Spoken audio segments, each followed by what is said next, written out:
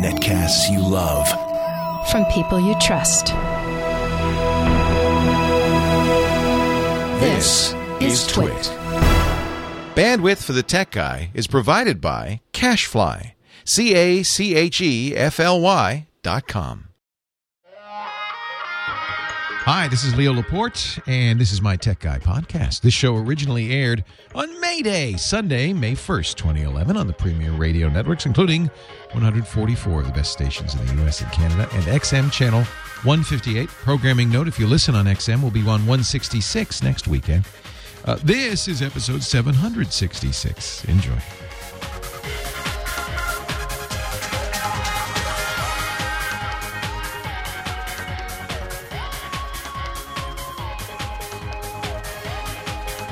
Oh, hi, how are you? Good to see you. Welcome. You snuck up on me. Leo Laporte, the Tech Guy, and it's time on this May Day, a beautiful May Day, to talk about technology, computers, the internet, cell phones, camcorders, MP3 players, home theater, all that cool stuff. It's the toys, of course, and I think that's the first thing people get focused on, the toys. I used to get mad because people would say, oh, what's the coolest gadget? And I don't really consider myself a gadget guy. Gadgets to me are kind of trivial little throwaway things that are, have some cool factor, but are toys. And I love gadgets, and they're kind of like candy, aren't they? They're maybe not so good for you, but they're fun. Not so good for your wallet, but they're fun. But I really think that this isn't a gadget show, and so I don't consider myself a gadget guy. We'll talk about technology and how it's changing your life, though. And sometimes that is a gadget. Certainly these days, cell phones are the real, topic of the conversation. Mobile internet, mobile computing, which is really the cell phone is. That's what it is. It's not about phone calls anymore. It's about communications. It's about taking something in your pocket that has the power of a desktop computer and using that power in the real world. I love this ad. You've seen the ad where the little girl's at a lemonade stand and her dad says, oh, here's Susie, and gives her his smartphone. You can use this for a calculator. And she ends up building a lemonade empire because she's got maps and she's got all the fees. It's a Verizon ad. And I'm not a big Verizon fan necessarily, but I like the concept. That in a way, we are giving our children these powerful tools, the next generation. And it's amazing. I can't wait to see what they do with them. And that's really what this is about. This show is about talking about these things, how they're changing our world, and very practically, how you can use them to change your world, your life, to have more fun, sure, but also to make a difference in your personal life and the world around you. So I think to say gadget sounds trivial. I don't think a trivial thing. I think our world is changing and we need to understand it. And that's what I do. I certainly invite your comment, your thoughts, your questions. I love to gab about this stuff. That's what I do for a living. 8888 Ask Leo. That's the phone number. 888-827-5536. I just downloaded for my Android phone, and I guess it's on the iPhone too, a new application HBO put out yesterday that is another example of how our world is changing. It's called HBO Go. Now, you don't have to be an HBO subscriber to think this is of interest. It's certainly not of interest. I mean, it's not of practical interest if you're not an HBO subscriber. But if you are an HBO subscriber, this is pretty cool because what it does is it lets you watch anything on HBO on a portable device, streamed directly. And you know who's left out here? The middleman. I guess maybe not, because I noticed one of the things you have to do with this is you have to log into your cable provider, but that's so they can validate that you're paying a cable bill. But you're not watching it on cable, are you, if you're watching it on your smartphone? And even if you're watching it at home on your computer or via the Wi-Fi on the smartphone, I guess it would work on the iPad too, right? Even if you are watching it at home and you are, in effect, using your cable company because that's who provides your internet connection, you're not paying them the big bucks they'd like. It's not a complete elimination of the cable company. Obviously, you have to be a subscriber through the cable company to use this. That's the way HBO is keeping the cable company happy. But don't you kind of sense the beginning of the end for these middlemen? It's happened in so many industries. It happened in the travel industry. It's happening in the real estate industry. The people who intermediate for you, who represent you, are in some ways no longer needed. You just go direct to the seller. And certainly HBO would like this. I could tell you I have some experience in this because I used to work for a cable channel called Tech TV. And, yeah, it's expensive to do television, but the real expense of a cable channel isn't that. It's the marketing expenses, getting the cable company to carry your channel. And it's not just the cable company, Comcast, and you go to the national office. No. What you do first is you go to the national office and you get something they call a hunting license. I like the imagery. You get a hunting license from Comcast in Philadelphia, from the big national office, saying that, yes, we approve of this cable channel, and now you have to go to every town in the country, one by one, and convince them to carry it. That's why, of course, the big networks get carried, HBO gets carried, but these small cable channels, that's why they're in some towns and not in all towns. We, at Tech TV, we only gotten about half of all cable homes by the end. And that at great expense. Tens of millions of dollars every year in cash payments to these regional cable companies to get them to carry you. Very expensive. And then, of course, the cable company eventually will pay the cable channel per subscriber, but they get that money from the subscribers. So it's an interesting transaction. You're as a cable, let's say you've got Leo's cable channel. I now have to go to Comcast in Indianapolis and say, please, would you carry this on your system? And they say, what are you going to do for me? And I'll say, well, I have here in this black bag, I've got $500,000 in marketing co-op money that you can use to promote the channel. And they go, hey, thank you. That's very handy. Now, eventually, I'm going to get that money back from Comcast Indianapolis because they're going to pay me for the subscribers, but it's very expensive. And Comcast, they got it good, right? Because they're going to take that $500,000. Now they're happy. They're going to put the channel on, and then they're going to start charging subscribers for the channel. But this system is starting to break down because Leo's cable channel doesn't have to go to Comcast Indianapolis anymore. Leo's cable channel can just be on the internet. And you, as a viewer, can just watch it. And don't you think HBO would like to do that? HBO must be spending so much money to get these cable companies. I guess now they've got it, right? They've spent the money. And now they're just raking it in as the cable companies give them money. But if you could go directly to HBO, everybody would be happy. In fact, forget HBO. They're a middleman too. What if the people who create shows for HBO, The Sopranos, Game of Thrones, what if the movie companies that sell them movies, what if they could just go to you directly and say, hey, $40 a season, you can have The Sopranos. They'd make more money. They'd eliminate, because these middlemen take money, Comcast and HBO, they take their cut. And that's what's happening. That's what's very interesting. The problem is that we've got all these interlocking arrangements. Comcast can't just say, HBO can't just say, oh, forget Comcast, I'm going to sell it directly to you. No, they have to do it through Comcast. Otherwise, they're going to lose, cable carriage. And probably it says so in their contracts, too. I know that it did Tech TV because here we are, we're Tech TV. We would like to put all our shows on the internet, right? Why not? You guys are techie. Can't. Contracts are very specific. No more than 10 minutes an hour. Can't. And that's why you don't see this rapid innovation and see companies moving to the internet. You don't see movie companies going to the internet, although you're starting to see more of that.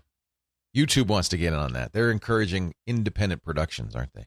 And it's mostly going to be, let's face it, companies that are new. They don't have a dog in this hunt. They don't have all those contracts and all those requirements. They don't have to keep their old business alive to create the new business.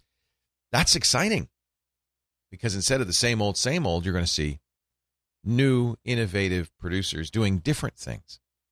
But I do think the time will come. We're kind of waiting for this, where somebody big, a Matthew Weiner who does Mad Men, or the guy who does The Wire, saying, why am I going hat in hand to Hollywood? Why don't I just produce this on the internet? I can get some investors, raise the money, sell it directly to my customers. Why don't I do that? That time is coming. But those cable companies are going to fight tooth and claw to keep it from happening. 8888 Ask Leo. Leo Laporte, the tech guy. Let's talk next.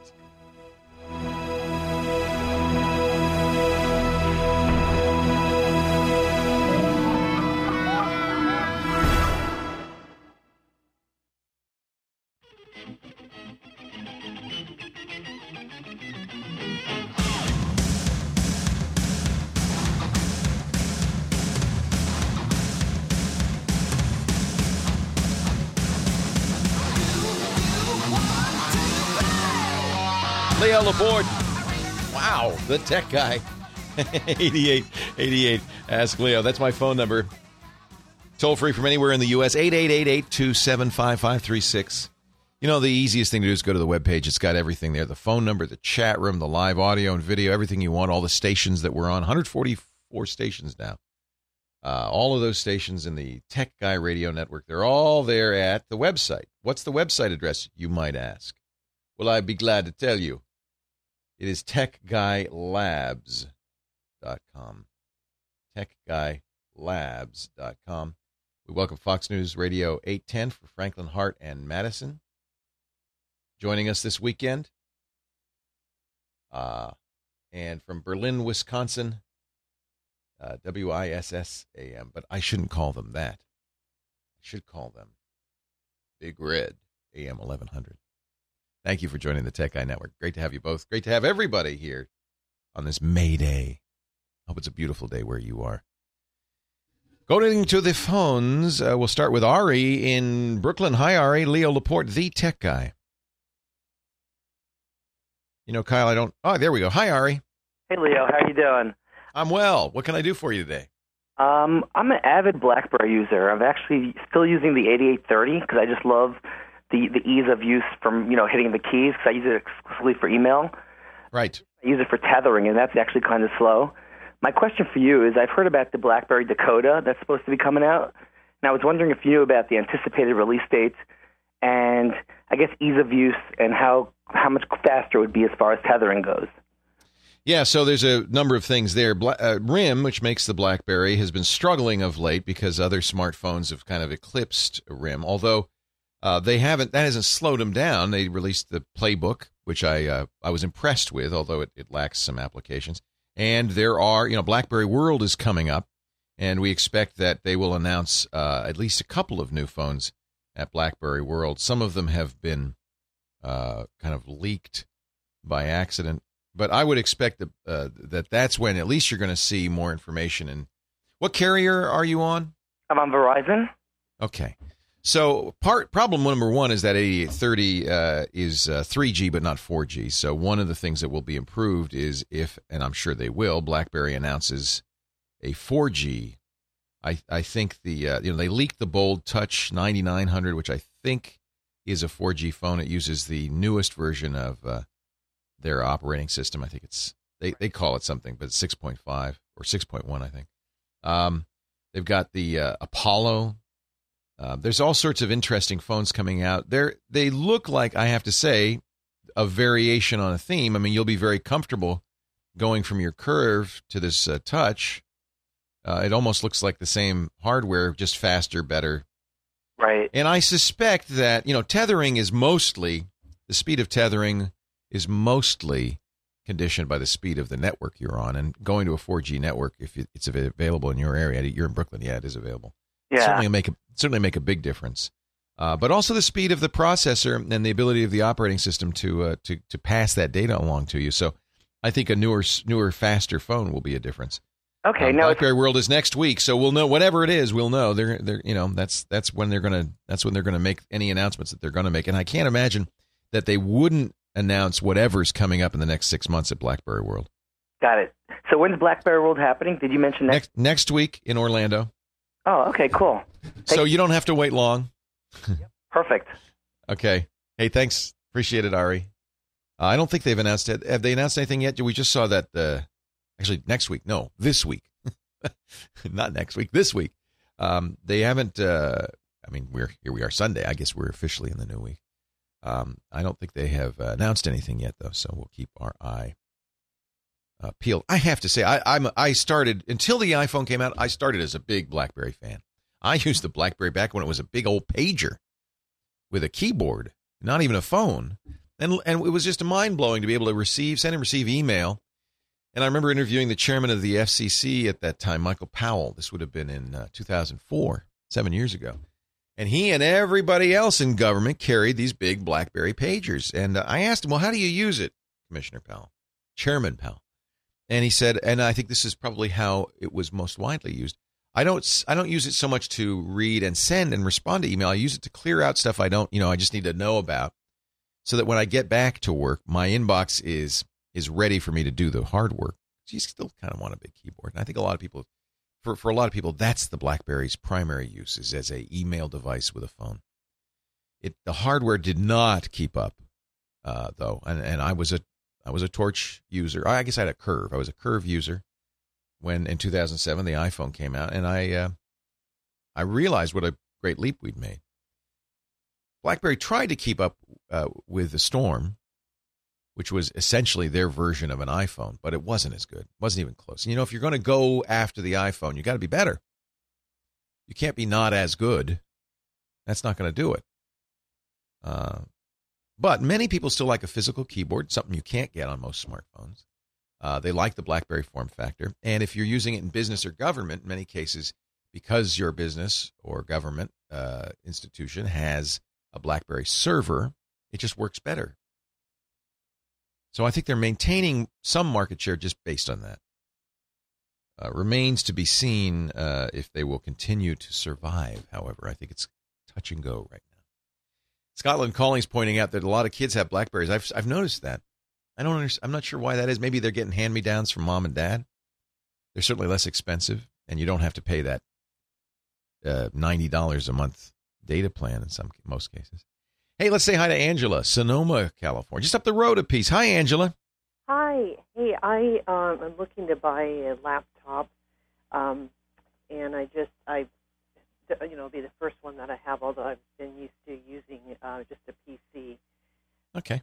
Work, but and I'm not terribly savvy, but I don't want to limit myself should I, upgrade my skills. And I'm thinking of maybe using it for,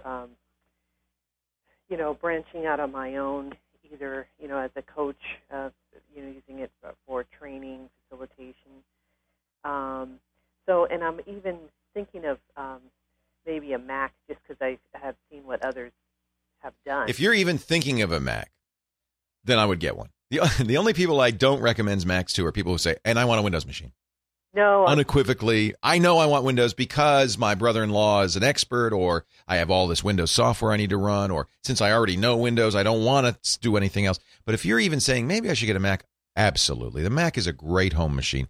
The only negatives on a Mac are that they're more expensive, but I think you get better hardware as a result. I mean, I think they're really quality hardware, and by the way, much better support. They haven't, every other PC manufacturer's unbundled support. You get lousy support because you're not paying for it. So part of the expense of a Mac is just better support. Okay. And then the other thing you get, that you don't get, I should say, is, and I don't think this is going to matter to you, but gaming is not as great on a Mac. Get that. It's getting better, but it's not as, PCs are still better gaming platforms, but yeah, you don't care about that. Everything else you want to do, with the exception of a handful of programs that are Windows only, and I think even that's changing. Like you can. Pardon me? Which ones are those? Well, you'll know. Actually, hang on, because this is a good question. We are going to get Scott Wilkinson on, our home theater guy, in about 4 minutes, but do hang on, because I'd like to talk more about why you might want to get a Mac. Leo Laporte, the tech guy.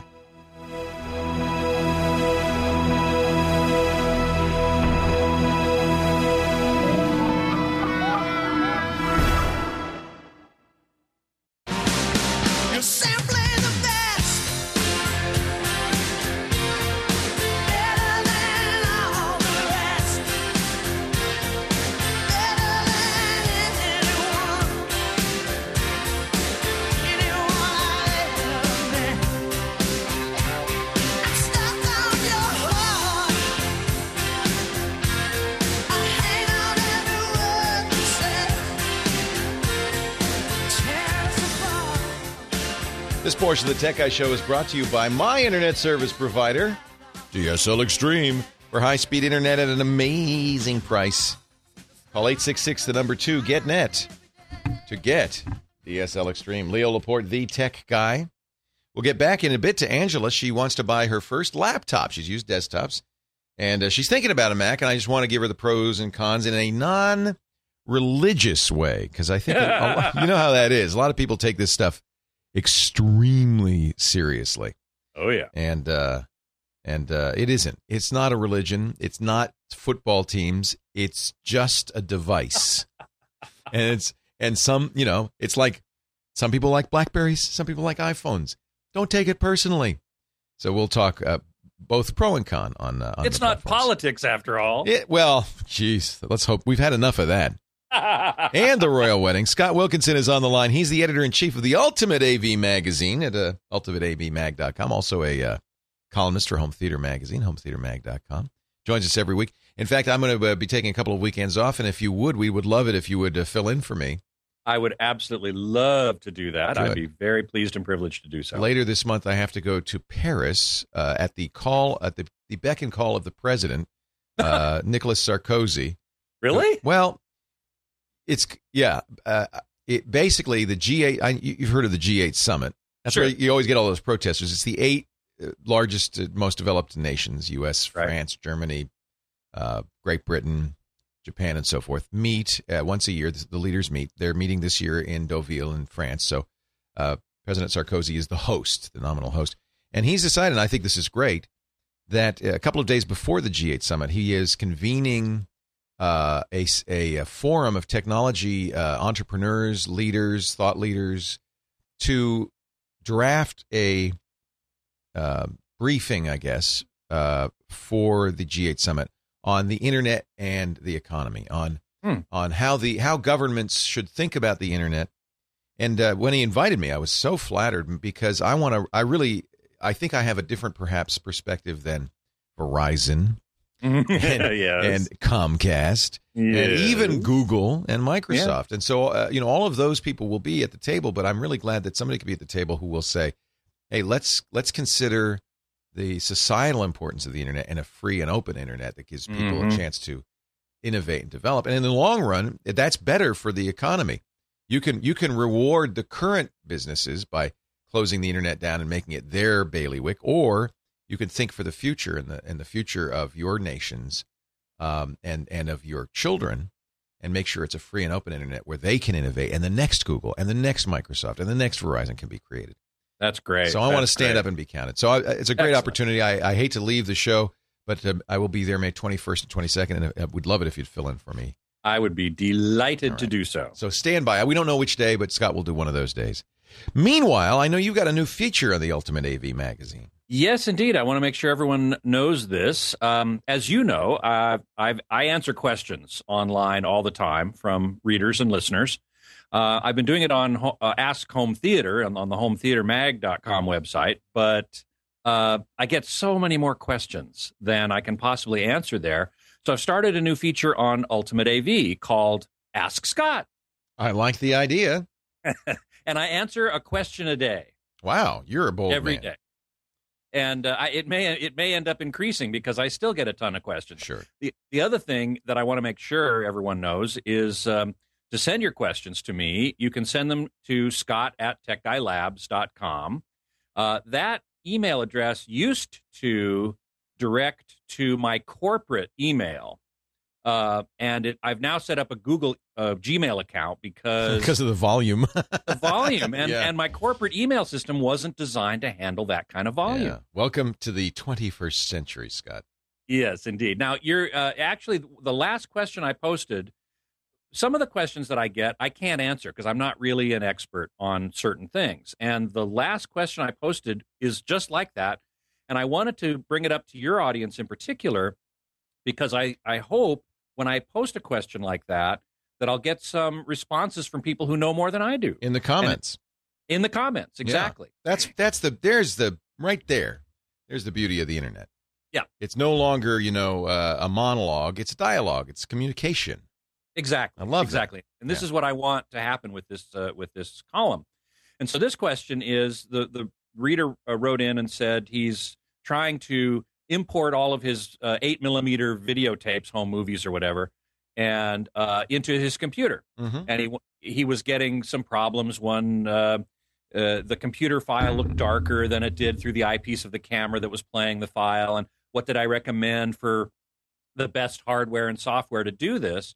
Well, I don't have a lot of experience in that particular area, so I threw it open to the readers. I did contact Alex Lindsay to ask him if he knew anything about it, and he did have one good thing to say. He said that it might very well be there are several stages in this signal path, right, going from the camera through the capture device into the computer, into whatever software you're using. And at each step along that path, there may very well be a different way in which that step is handling what's called gamma, which is the way the picture responds to different levels of brightness in the information. So he said you might want to play around with that. But otherwise, he said, I haven't really imported videotape into a computer, into a PC anyway, which is what this person is using, for like the last 10 years. So he didn't really have any up-to-date knowledge about product and so on. So I throw it open to the readers and the listeners, and I really hope you'll go to ultimateavmag.com if you know anything about this subject, and insert a comment about what you might recommend. That's the best way to do it, because everybody has some different experiences. I could speculate, as Alex did. I have to say, just looking at and you know this, looking at monitors, there's a huge variation in brightness. Yeah. And one of the things that is true is that we tend to run our monitors too brighter than they should be. In fact, you know this, when you go from dynamic to the movie setting on your HD TV, it's suddenly dark. Yeah, it looks dark. It looks dark, but you just take a little while to get used to it. It's going to be easier on your eyes. You're going to have less eye strain. It's going to ultimately look better. You just have to take a little while to get used to it. The real issue is the detail there? Is all the information there? Yeah. And so I think a lot of times, especially computer users, often set things too bright. That eyepiece on the camera is probably set brighter than you want it to be, so that it's more easily visible in daylight and in unusual situations. Yeah. That's not how bright you would want it to be on the TV anyway. So, right. So maybe what the result that they're getting is correct after all. Yeah. That's what I would say is, first of all, don't assume just because it's darker than the eyepiece that it's wrong. It actually may be that the eyepiece is wrong. You should look at it on your TV, once you transfer it over and edit it. And even your computer monitor may not be very well calibrated. Computer monitors tend to be set much brighter than they should be for movie viewing. Put it on your TV set. If you can see the detail in the darkness, isn't that how you want it, Scott? Yeah, absolutely. Is that the darkness should be as dark as it can be, that you still see detail. Correct. That's exactly right. You want to be able to, and that's one of the parameters that I evaluate with TV reviews all the time, is what's called shadow detail. So in the low light scenes, the best example is on Master and Commander, the opening shots of the watchmen walking through under the decks, while everyone's asleep in their hammocks.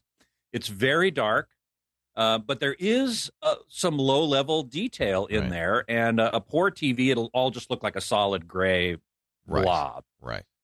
You want it to look like black with some detail in it, which is how life is.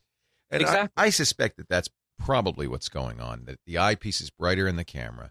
When he digitizes it, he's looking at it on his computer screen. It might even be darker still on your TV set, but if you could see the detail, you're not losing stuff that you could see in the eyepiece. Look at the eyepiece, look at the blacks. I bet the blacks are gray in the eyepiece. Yeah, that's a good point. That's a very good point. I hadn't thought of that. Yeah.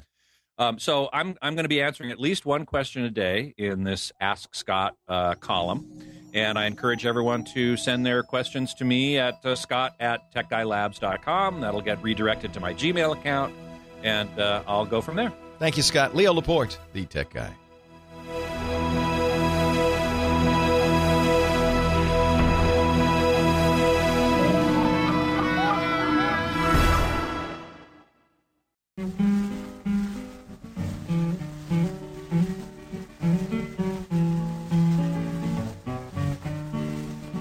This land is your land, and this land is my land. From California to the New York Island. Now that's something you don't hear on a modern radio. We sure oughta. This land was made for Great Woody Guthrie. Love that song. Good choice, Kyle. Leo Laporte, the Tech Guy.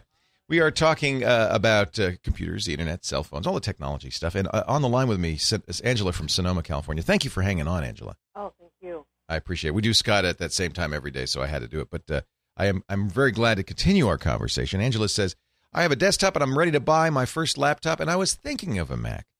So I wanted in a non-partisan way describe pros and cons.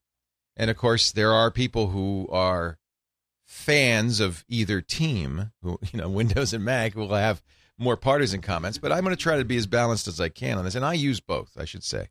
And I think there are pros and cons on both.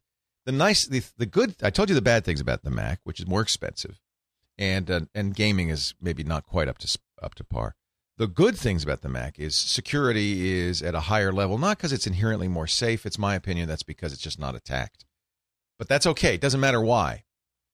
There currently are in fact, I will say no viruses in the wild for the Mac, so you don't have to worry about security to the degree. You should still be aware and alert, but you don't have to worry. If you make a mistake, it's not the end of the world. It can be really the end of the world on a PC. That's a huge advantage. Apple used to say easier to use, the computer for the rest of us. I would disagree with that. The Mac and Windows 7 are very similar and just as easy on either side. It might be easier for you to use Windows because you've used it. Okay.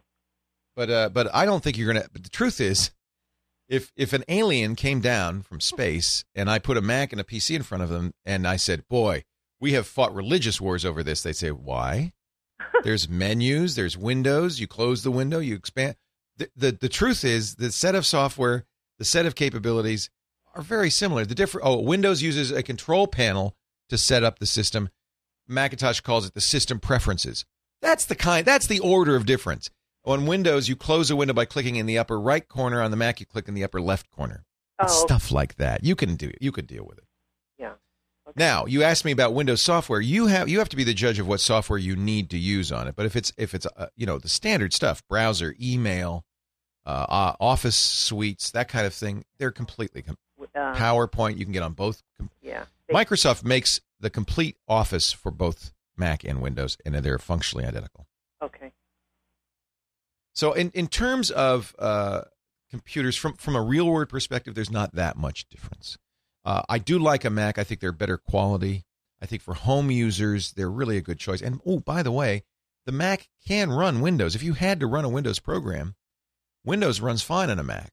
Not vice versa. You can't run OS X on a Windows machine, but you can run Windows on a Mac. Okay. What about a model? I know a friend just bought a Mac Pro, but it was a little upgraded because she uses it for music, and I wouldn't be doing that. You probably don't need that. And certainly, there's the MacBook, which is $1,000, but it's white plastic. I'm not crazy about the design on it. It's a little clunky. Uh-huh. I would look at. There's really two choices. I would look at a 13-inch MacBook Pro. Is small important to you? I do have a smaller. I'm thinking, in terms of lightweight, but it's more about. If you want lightweight, I would look at the Air. The Air is my absolute favorite. Okay. Here's the negatives on the Air. It's got a smaller hard drive because it's a solid state drive. Uh-huh. But that makes such a difference in speed, and I don't think 64 gigabytes, which is the starting point of that, is that small. Okay. The screen is a little tiny. It's 11 or 13. I personally think for most people, the base model, 11-inch, which is $999, is actually a great little computer.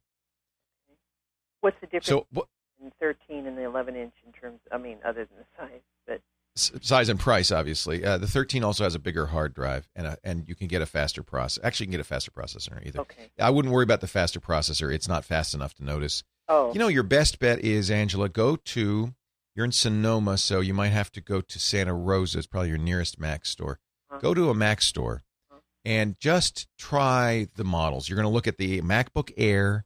You're going to look at the MacBook Pro, and you're going to have to decide between a 13-inch and a 15-inch screen on the MacBook Pro. You're not worried about speed. The nice thing about the Macs, because there's only one manufacturer, it's a very linear curve between price and performance. You can almost say, well, I'm willing to spend this much. Good, that's what you should get. Then you spend Okay. You can almost do it by price. Okay.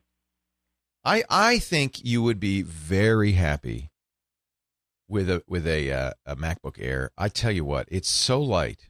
You could stick it in your purse. You'd hardly notice it's there, and yet it's a full computer. I just love it. Really? Yeah. So it has all the functionality and the whole. Well, here's the one.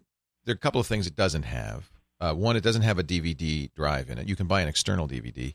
Okay. I tell you what, think about the last time you used your DVD drive in your computer.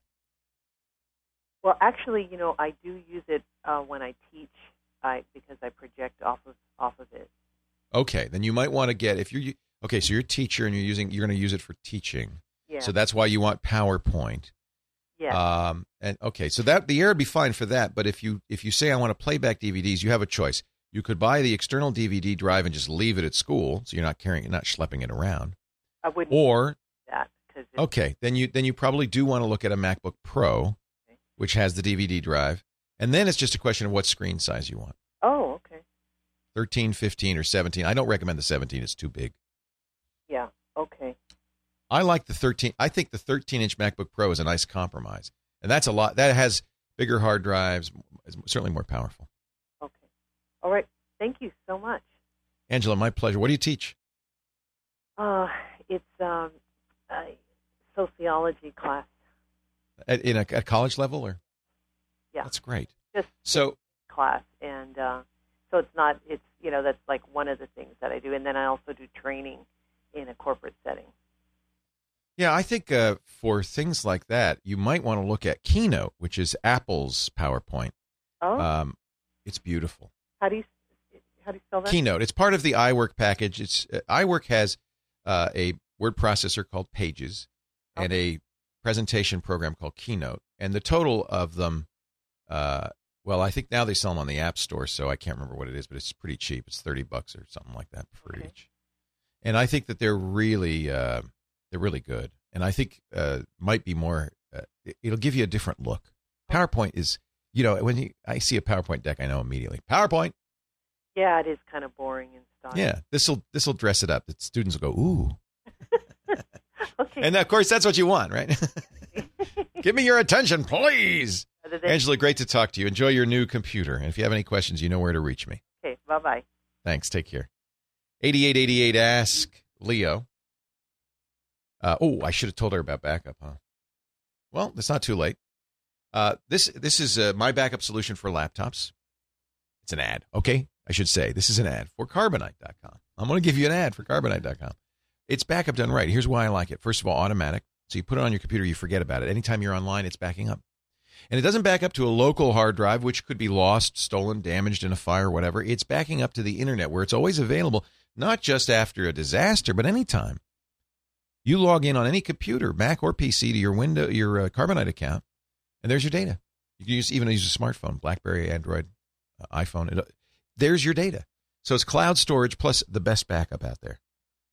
And the price is right, too, $59 a year for your internal drive. Now, I want to say that because sometimes people say, well, why can't I put a bunch of external? Well, it's not hundreds of terabytes. You wouldn't want to because you're doing it over the internet, for one thing. It'd take forever. But it's great for backing up the stuff you really don't want to lose on your internal drive, your documents, your My Documents folder, that kind of thing. And it's unlimited. So if you have a big My Documents folder, well, there you go. $59 a year. That's less than $5 a month. But you can try it free for 2 weeks if you go to Carbonite.com and use my name, Leo. If you decide to buy, use Leo again, and you'll get 14 months for the price of 12. That's a good deal, too. Carbonite. You got to back it up to get it back. So do it right. This Carbonite. Bill in Phelan, California. Hi, Bill. Leo Laporte, the tech guy. Yeah. Hello, Leo. How are you today? Fantastic on this May Day. I wish I had a maypole to dance around. You asked me to follow up with you. I'm the Planet of the Apes guy, and you had my YouTube thing on about 5 weeks ago. I remember. Yeah, that kind of really gets a little bit of notice with people. It's sort of unusual. Yeah, I love it. Hey, hang on, Bill, because we are going to get to your question, and I'd love to hear more about the Planet of the Apes. Bill acts out scenes from the Planets of the Apes. He even has his own monkey suit. We'll talk about it when we come back. Leo Laporte, the tech guy.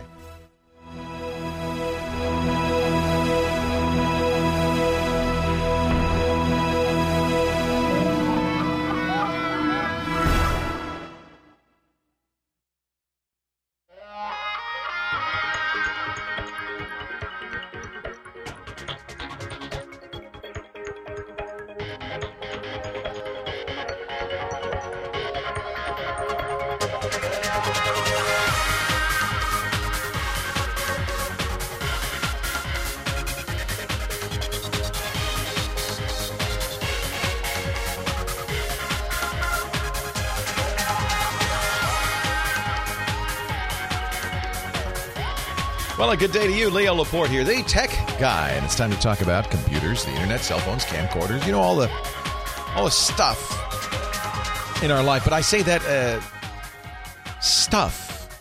I don't mean to say that the junk that you want to get rid of that clutters your life. I mean the tools, the technological tools we have to change the world. That's the stuff I want to talk about. 8888 Ask Leo. That's the number to call if you want to talk about it with me or ask a question or make a comment, make a suggestion. You can also visit our website, techguylabs.com. We'll talk in a little bit. Sony addressed its PlayStation Network hack. The station PSN network is down right now because somebody broke in and stole everything. And when I say everything, I mean your name and address and credit card information. Actually, we don't know about credit card information, but we'll find out. I'll give you an update on that.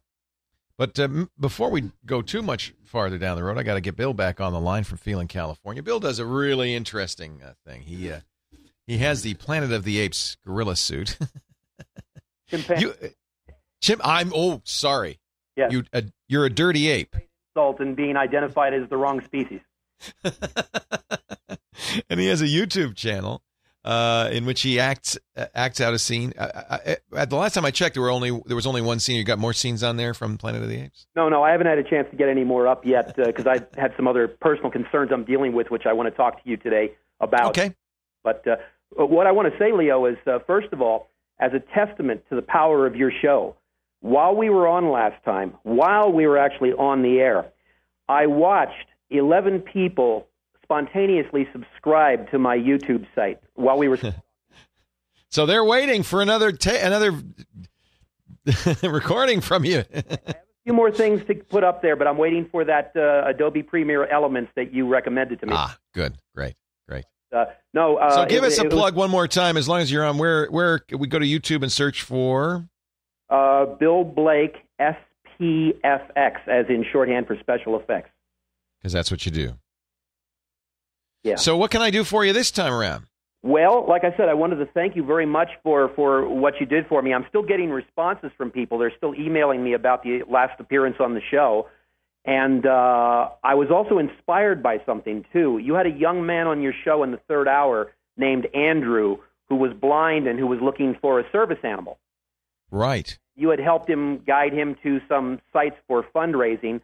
And he actually had a site already set up, and he put in a plug, and he raised on that show. He raised enough money to buy his or to pay for his service animal. Yeah, well, I took an inspiration from that because, as you know, the last time we talked, I told you about my identity thefts and frauds, which basically that's right, yeah, down to zero. I was happy to talk about it last time because, quite frankly, I was embarrassed by it, and then I decided to pull myself up by my pants and say, why should I be embarrassed? I didn't do this. Somebody else did it. That's right. You were a victim.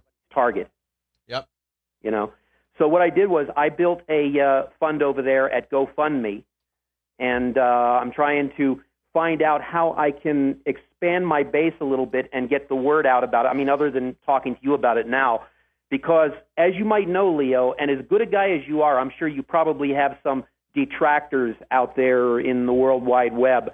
And I don't know where these people come from or what their intent is. Sometimes I guess it's jealousy or being envious or whatever. You get detractors when you are a little bit of a public figure. If you put yourself out there, prepare. Yes. And I'm having a little bit of that with my fund. Basically, a guy, I think either in New Zealand or Australia, who doesn't know me directly but knows something about me, who's trying to poison my fan base. Oh, that's too bad. Yeah. So I'm looking to try and get a little bit more of a wider base to try and get some help because in some of this judicial matters that I have for the identity thefts, these guys were very cagey, Leo. They were very slick, and that's what crooks do.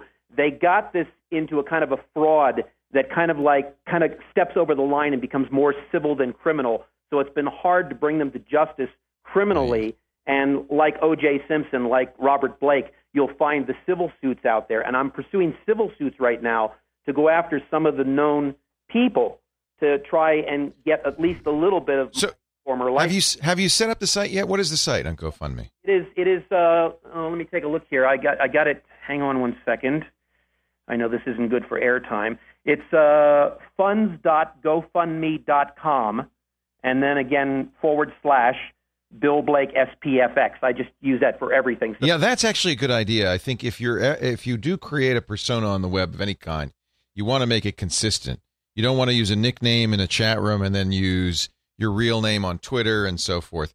So I'm going to send. Let's do this for you. At least we'll plug it on the air. Getting the word out is a little tough. I'm certainly coming on a radio show and doing it is a good idea. I love this. He's at the Planet of the. There's a picture of him at a Planet of the Apes fan fest with all of the memorabilia and so forth. That's very cool. That is very cool. If you want to find out more, he's actually. This is kind of. There are a number of sites like this where you ask for help. Sometimes it will be a service animal or help to, in this case, sue people who stole from him. And then you offer for the donation levels, you offer gifts. There's another person in our chat room, Ashley Witt. He's the guy who wrote the Tech Guy theme, who's using a site called Kickstarter, which is another site that does this. Kickstarter's pretty well known to raise money to produce an album. Now, we've talked before about how much it costs to produce an album.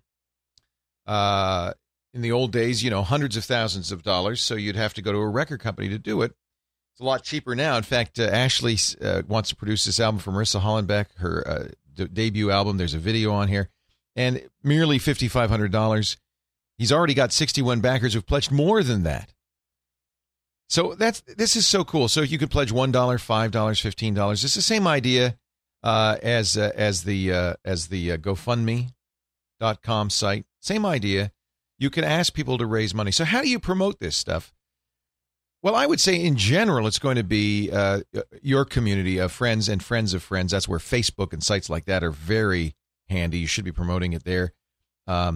If you haven't already proactively built up a community, it's a little hard to do it, now. I'm sure that Ash has a lot of, he's a well-known Hollywood composer. He's a lot of other composer friends and so forth.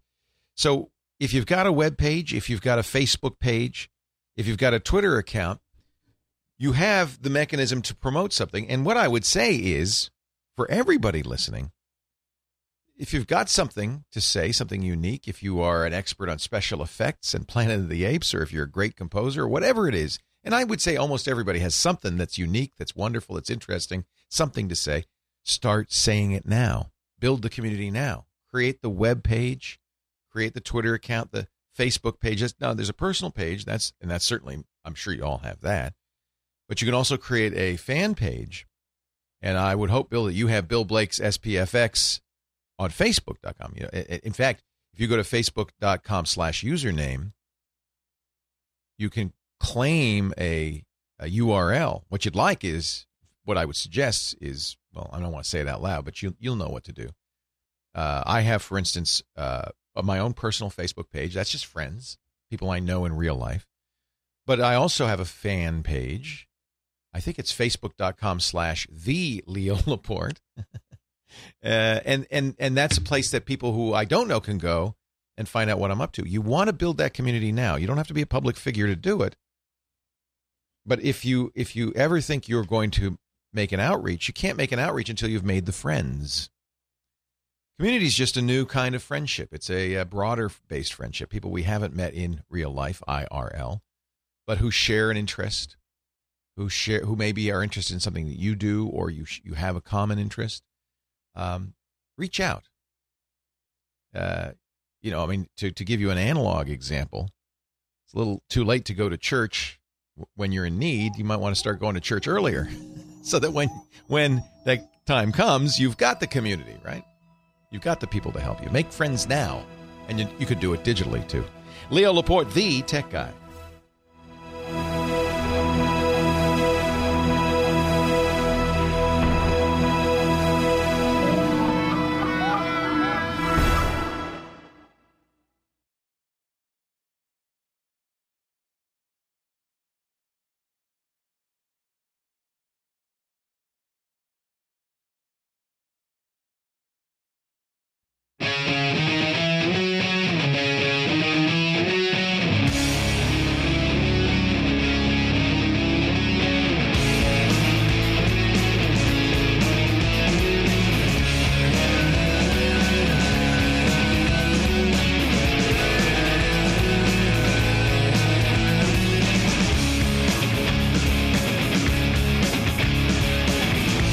8888 Ask Leo. Huh?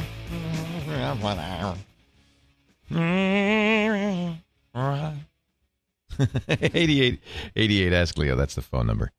Let me see who's next here. It looks like, is it Jenna, line 5? Hi, Jenna, Leo Laporte. Hello? Oh, I don't know who this is. Who is this on the line? This is Neil. Hi, Neil. What can I do for you today? Yeah. Hey, I'm before I get to my question, is Scott Wilkinson still on the line? No, long gone. I'm sorry. Okay, no problem. Well, He'll be back, though. He's going to be back in a couple of weeks. He'll be either on May 21st or 22nd, doing a whole 3 hours. So if you've got home theater questions, Scott will be taking over. He'll be filling in for me in a couple of weeks. Great. Look forward to that. I have a Samsung Epic phone from Sprint, and I love that phone, most of it, except I have researched and cannot find a program to successfully sync Outlook Calendar. I like to use Outlook Calendar on my computers, and I would like to upload and download appointments and events from my calendar to and from the computer and the phone. And simple answer on this one, Neil. And the issue is that you have an Epic, but any Android phone uses the Google Calendar, as this kind of automatic native syncing. So really what you want to do is not sync with the phone, but sync with Google. So if you go to Google, or you can even Google this, Outlook and Google Calendar, they offer a free program you can download that will keep your Outlook synchronized with your Google Calendar. And then you only on any phone, and this is the nice thing about this is, as you move from phone to phone, maybe you don't do it as much as I do, but I do it a lot. You just log on to your Google credentials, and then automatically the contacts, the address book, the calendar are just right into the phone. The days of entering by hand phone numbers in your cell phone are long gone. And I have to say, this is a great convenience, even on the iPhone, any smartphone nowadays. It's nice to have the web-based, the cloud-based Google stuff.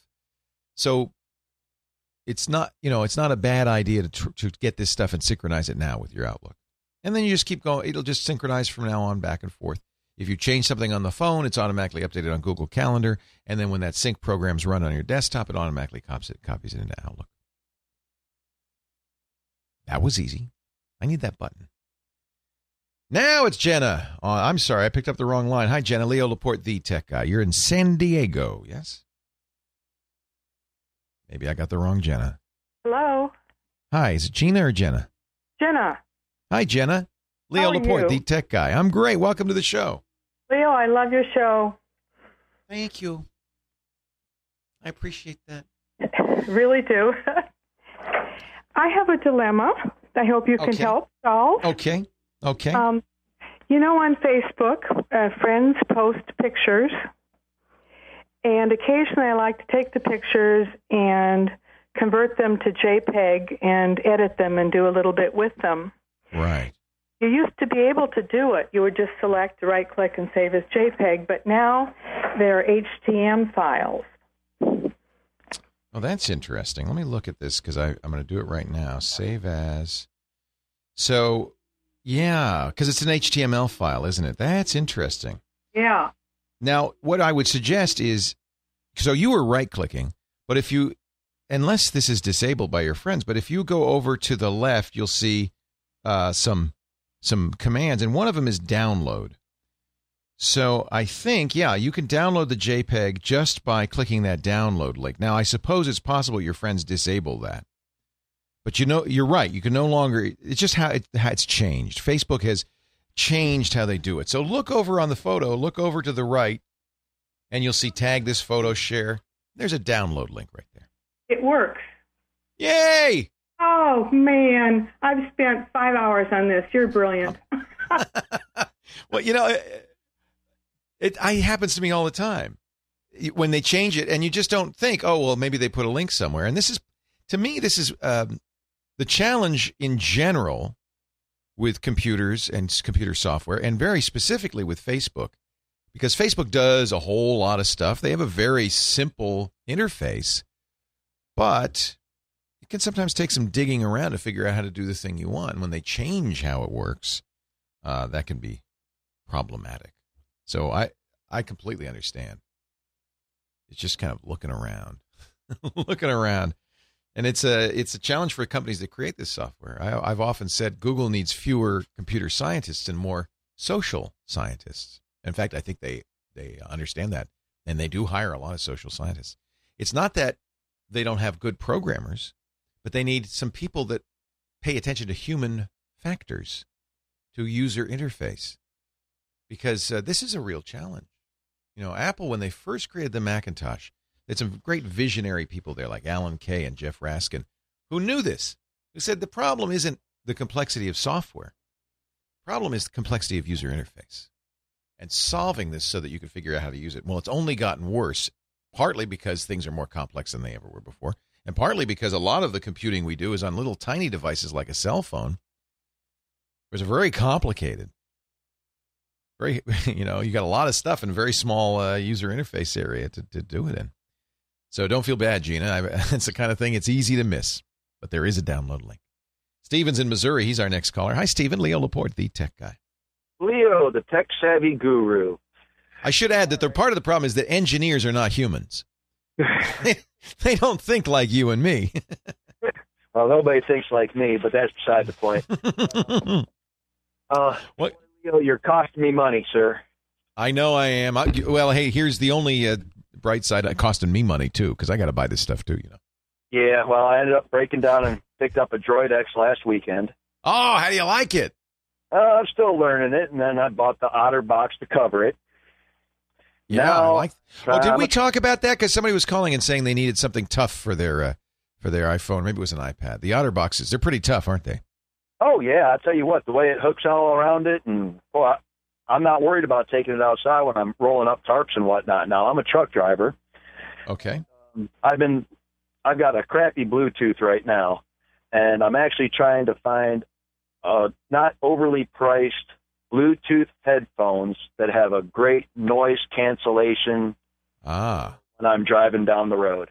Now, it might be illegal in some states to wear full headphones. You understand that? Well, I can always take and pull one side out. Yeah. It doesn't bother me none. Yeah. I use, and I'm very happy with, they're not noise canceling. They're in-ear monitors, so they go deep in the ear, which means they seal out all the other sound.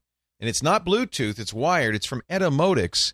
They are wired headphones. So you got the phone. You plug it in. Now you're sealing the ears. It's very good quality, and they've got a microphone right there. And frankly, I think they work better than Bluetooth because you don't have the wireless. But if you really want Bluetooth, there are a couple of very good companies. I like the stuff from Blueant, BLUEANT.com. They make visor as well as in-ears. And I like Plantronics. But when we come back, I'm going to talk about a special category, which is Bluetooth full headphones, high-fidelity headphones. That's a whole different thing. Leo Laporte, the tech guy.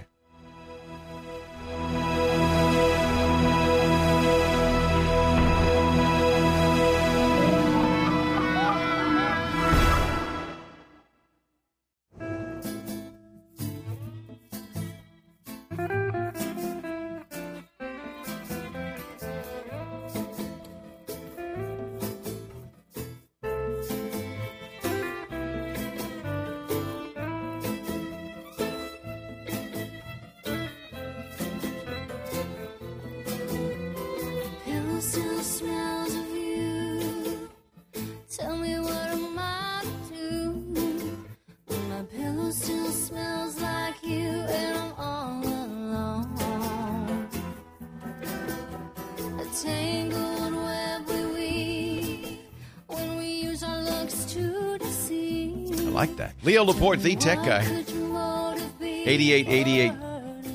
Ask Leo. Do I have a billboard here? Is this portion of the show brought to you by anybody, Kyle? Anybody? Anybody at all? Oh, good. I like them. This portion of the Tech Guy Show brought to you by my internet service provider. Yeah. You've heard me talk about them. DSL Extreme for high-speed internet at amazingly low prices. Call 866-2 GetNet to get DSL Extreme. Everybody wants to know who that is, Kyle. That's the woman that we were talking about earlier. Ashley Witt's producing the album, the Kickstarter album. Isn't she good? And Ashley's production is spectacular. He's the guy who did our show theme. He's a Hollywood composer and a very talented guy. Did a really nice job on that. 8888 Ask Leo. So we were talking with my friend, the trucker, who I think is hung up, unfortunately. But he wanted to find some Bluetooth headphones that he could wear in the cab while he's driving that had noise cancellation. He could get the music from his phone or the podcast or whatever it is he listens to. Some very specific recommendations. I did say that I like the Etymotics, and I'll find you the number here, the model number. These take some getting used to because they're what's called in-ear headphones, in-ear monitors. So they kind of go, you press them into your ear, which kind of give you a little gag reflex sometimes. But because they are sealed in the ear, they're really great for environments where you don't want to hear the noise. I wouldn't go on an airplane without them. I just think they're fantastic. They make models that are just standalone headphones that are considered very high-end, $300 standalone headphones. But they also make relatively inexpensive models for your phone that have microphones.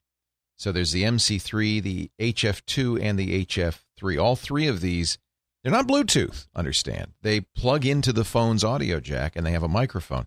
So what they really are is they're a replacement for the mic earbuds that came with your phone that's very high quality. And because they seal out the noise, there is, I think, better than noise canceling headphones. But you said you wanted noise canceling headphones, and I can give you those too. These are what I use, and actually I'm very happy with these. They're from Nokia. They're called the BH905s. These are on-the-ear headphones. They look more like stereo headphones, but they're wireless. Actually, they're both wired and wireless, which I kind of like. So you get a kit with it that includes a wire. So if you're in an airplane, for instance, where you can't use Bluetooth because it's a radio transmitter, you can use the wired. If you are on Bluetooth with a phone, you can use these. They have a microphone built in, so you can use them to make phone calls even. But they have great stereo sound and active noise cancellation. You flip the switch. They do the same thing the Bose do and others. They cancel. I think I had some Sennheisers that were quite good. These are the ones I like. Really nice headphones. A little pricey, but you know what? Good noise canceling headphones are going to run you about $200. That's what these cost. I think they list $300. Amazon has them now for $209. That's the Bluetooth Nokia BH905. Now, if you're looking for this kind of thing, here's the standard that you want to look for, both in your phone and in the headsets. It's called A2DP. And what it is stereo Bluetooth. So there's two kinds of Bluetooth profiles for these earpieces. If you're just getting the little one that, the plugs in your ear and has a microphone on it and for the phone, that's called a Bluetooth headset profile. Not high quality. It's mono. It's low quality. Even if you're listening to good quality music, it's going to sound, like you're on the phone. And so that's not the standard that you want to use. There's also a Bluetooth stereo headset, or actually I think they call them Bluetooth stereo headphones. That's A2DP. That means you get stereo, you get left and right, high quality audio. That's what you need both on the phone and in whatever headphones you're going to use if they're wireless. I love these. The BH905s are the ones I recommended. I actually went through a whole bunch of different manufacturers. Motorola makes them, Sennheiser, as I mentioned. But these were the ones I liked the best. And again, I want to underscore this. You shouldn't be driving with headphones on. Not only is it illegal in some states, but even if it's not illegal, it's just dangerous. You can't hear anything. Now, that's one of the reasons I like these Etymotics. So when I'm driving down the road, I just take one ear out. I've got the side with the microphone on it hanging there, and that's how that's legal, and that is I believe it's legal. You should check the local laws, but it's legal at least in California, and that is a hands-free device. And because it's not Bluetooth, it's just, I think the sound quality is better. It's more reliable. And then when I want to hear stereo, just plug in the other ear. Not while I'm driving. As Captain Kipper is telling me in the chat room, some guy got hit by a train last week because he was wearing headphones and he didn't hear the train coming. Don't wear headphones while you're driving. Stephen in Missouri, Leo Laporte. Oh, no, that was Stephen. So there you go, Stephen. I'm sorry. That was my answer. Does that solve your issue? Well, see, the noise cancellation part I was looking for was in the microphone. Oh, you didn't mean like the Bose noise cancellation. You look noise canceling microphone. Got it. The best one that I've used, and see, now this is now a headset. This is not for stereo music, although you could listen to a podcast on it. It just wouldn't sound great. The one I like the best is the Plantronics. Or actually, the new Bluetooth T1, Blue Ant T1s really do a good job of noise canceling. You're right. If you're in a big noisy cab, you really do need some. Over the visor? Yeah, too noisy because it picks up the whole cab. Yeah. At least this T1 is right next to your, relatively next to your mouth. These are not too expensive, about $50. They're pretty durable. They have what they call wind armor technology. So one of the big problems with noise is wind, but they also have their own noise cancellation. I found that these work quite well. Blue Ant T1, but this isn't for listening to music. So maybe I misunderstood you. Well, yeah, so I'm going to get something here sooner or later for listening to podcasts and whatever kind of music. I don't listen to a whole lot of music. Well, maybe I will now. But well, hey, the other thing to do is to get a stereo head end in your truck that can do A2DP. I have a Ford Mustang that the Ford Sync does that. So when I get in the car, the phone pairs with the system for phone calls, but also pairs with it using A2DP for stereo audio. And that's really great. This becomes, And I'm not allowed to do that. Oh, you're not? Really? That's it? Oh, because the company won't let you modify it. I got it. Right. But see, I've used... Tell the company to get a better head end in the truck. You got to live it. This is your office. I know. You got to live in there, man. Usually. Well, all right. So, for the time. Yeah. The other thing you can do is get these headphones and you can at least move one ear off when you're driving and hear great. I love these 905s. I think they have noise cancellation in the audio playback. I don't think that maybe they do. They don't think they particularly have noise cancellation in the mic, and because they don't have an arm, the mic is over your ear, so it's kind of distant from your mouth. So I bet you they're a little bit noisy. The best ones I've found so far are these Blue Ant T1s. I really like it. It has some other convenience features I like. First of all, it's really small, light, fairly inexpensive. I'm seeing it at Amazon for $46, which is very good for a Bluetooth headset. But it also will walk you through the settings. You press the button, it says, what's your command? You could do voice dialing with it if your phone supports that. It'll tell you, okay, now, it's time to pair with the phone. Press this button, that button. It really is kind of nice. The instructions are actually in the earpiece. The guy talks you through it. Press 0000 now, and all of that. I like that. So my favorite Bluetooth headset, the Blue Ant T1. My favorite Bluetooth headphones, the Nokia BH905. Leo Laporte, the tech guy, 8888X. Leo, you know where all this stuff shows up? On the website. Well, you don't have to remember any of this. James DeRuvo is going to write it all down and put it there. He's got the day off today and yesterday, but he'll put it up as soon as he gets back from wherever he is. So this afternoon, techguylabs.com. Leo Laporte, the tech guy.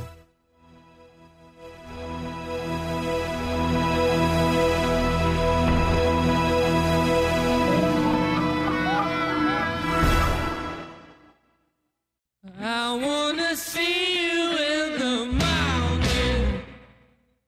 I wanna see you when the breaking day is sounding. You gotta go, it's alright. But I wanna see you in the light of the morning day. That's good. Who is that, Kyle? Kyle has such good taste in music.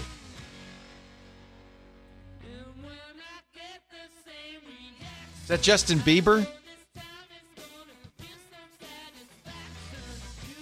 Ah, that's a Ford Mustang commercial. Now you know why I'm playing that. I'm a happy Mustang driver. Band of Skulls, they're good. I like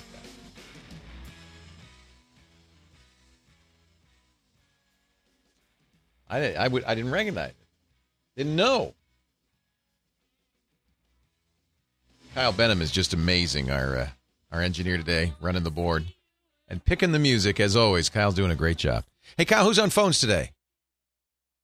Oh, Gina Salvati, welcome back. We missed you, Gina. She's a traveling girl. Did you go to Egypt again this time? Alexandria. How fun. And Cairo. That's a brave thing to do, given, they're in the midst of a revolution right now. Must have been very interesting. She says it was very peaceful. So Gina Salvati on phones, you say hi to her. And shukran when you call in. 8888 Ask Leo. Shikaban. Let's see. Ted is in Garden Grove, our next caller. Hey, Ted, Leo Laporte, the tech guy. Yeah, hi, Leo. Hey, Ted. Can you hear me all right? I hear you fine, sir. Okay, the reason I say that is because I'm using one of those little cheap plug-in things on my phone. Oh, there you go. Everybody likes Bluetooth because there's no wires and everything, but Bluetooth has its issues. It drops out sometimes. Sometimes the audio quality is not great. I really like, wired headsets. I think they do a great job. They're convenient. They're easy. You never drop out. Usually the quality's better, too. So you sound fine, Ted. What can I do for you? It's my job as a caller to make the host look good. So that's according to Rush. So that's what I'm going to do is I'm going to make you look good, I hope. Rush is the only guy in the world with enough guts to say that. The rest of us just hope you'll make us look good. Please make me look good. Well, how are you going to make me look good now? I like to listen to you on the radio. I don't watch you much. Right now I'm watching you on Twit Live. And thank you. Hello. Hello. Hey, what is with the coffee cups? Are you in Jackie Gleason style or something? I am. I remember very well when I used to watch the Jackie Gleason show. I was a kid. And he always had a coffee cup at the beginning of the show. He'd sit down in his armchair on the stage, and he'd take his first sip of coffee and go, "No." And, of course, the implication was that there was something else in there besides coffee. No, this is just coffee, really, honest. Well, I know you think one red, one blue, or black. Oh, yeah. Well, one's water, one's coffee. Oh, okay. See, and you thought it was, some secret cabal. Oh, good stuff. Remember Crazy Guggenheim, the bartender on there? What a great show that was. God, yes, that was. Yeah, Art Carney. I remember when he passed away. The world really lost a great showman. Yeah, and I think it's been so long now. I think really there's a whole generation that has no idea who we're talking about when we say Jackie Gleason. I think some people have seen The Honeymooners, but I don't think the Jackie Gleason show, which was his variety shows and reruns, there were so many great variety shows in the 70s and 60s. I'm thinking of the Smothers Brothers Comedy Hour in the late 60s, Jackie Gleason show, Red Skelton show, and nobody does variety shows, so there's no market for reruns in them. And there was such talent in there. Some of these you can get on DVD still. That's where I think the internet is such a boon. You can go on YouTube and find anything, including Jackie Gleason, if you're looking. You left out one of the ladies, Carol Burnett. The great Carol Burnett show. Oh. But I think she is remembered. I don't know why, but I think of all of them, I think she is best remembered by this generation. Anyway, oh, yeah. Somebody just said in the chat room, how sweet it is. Mm-hmm. That was his trademark. So anyway, enough memory lane, Ted. We've established the fact that we are old-timers now. Well, I'm probably older than you are, but you look older than me. Wait a minute. Didn't Rush said you're supposed to make me look good?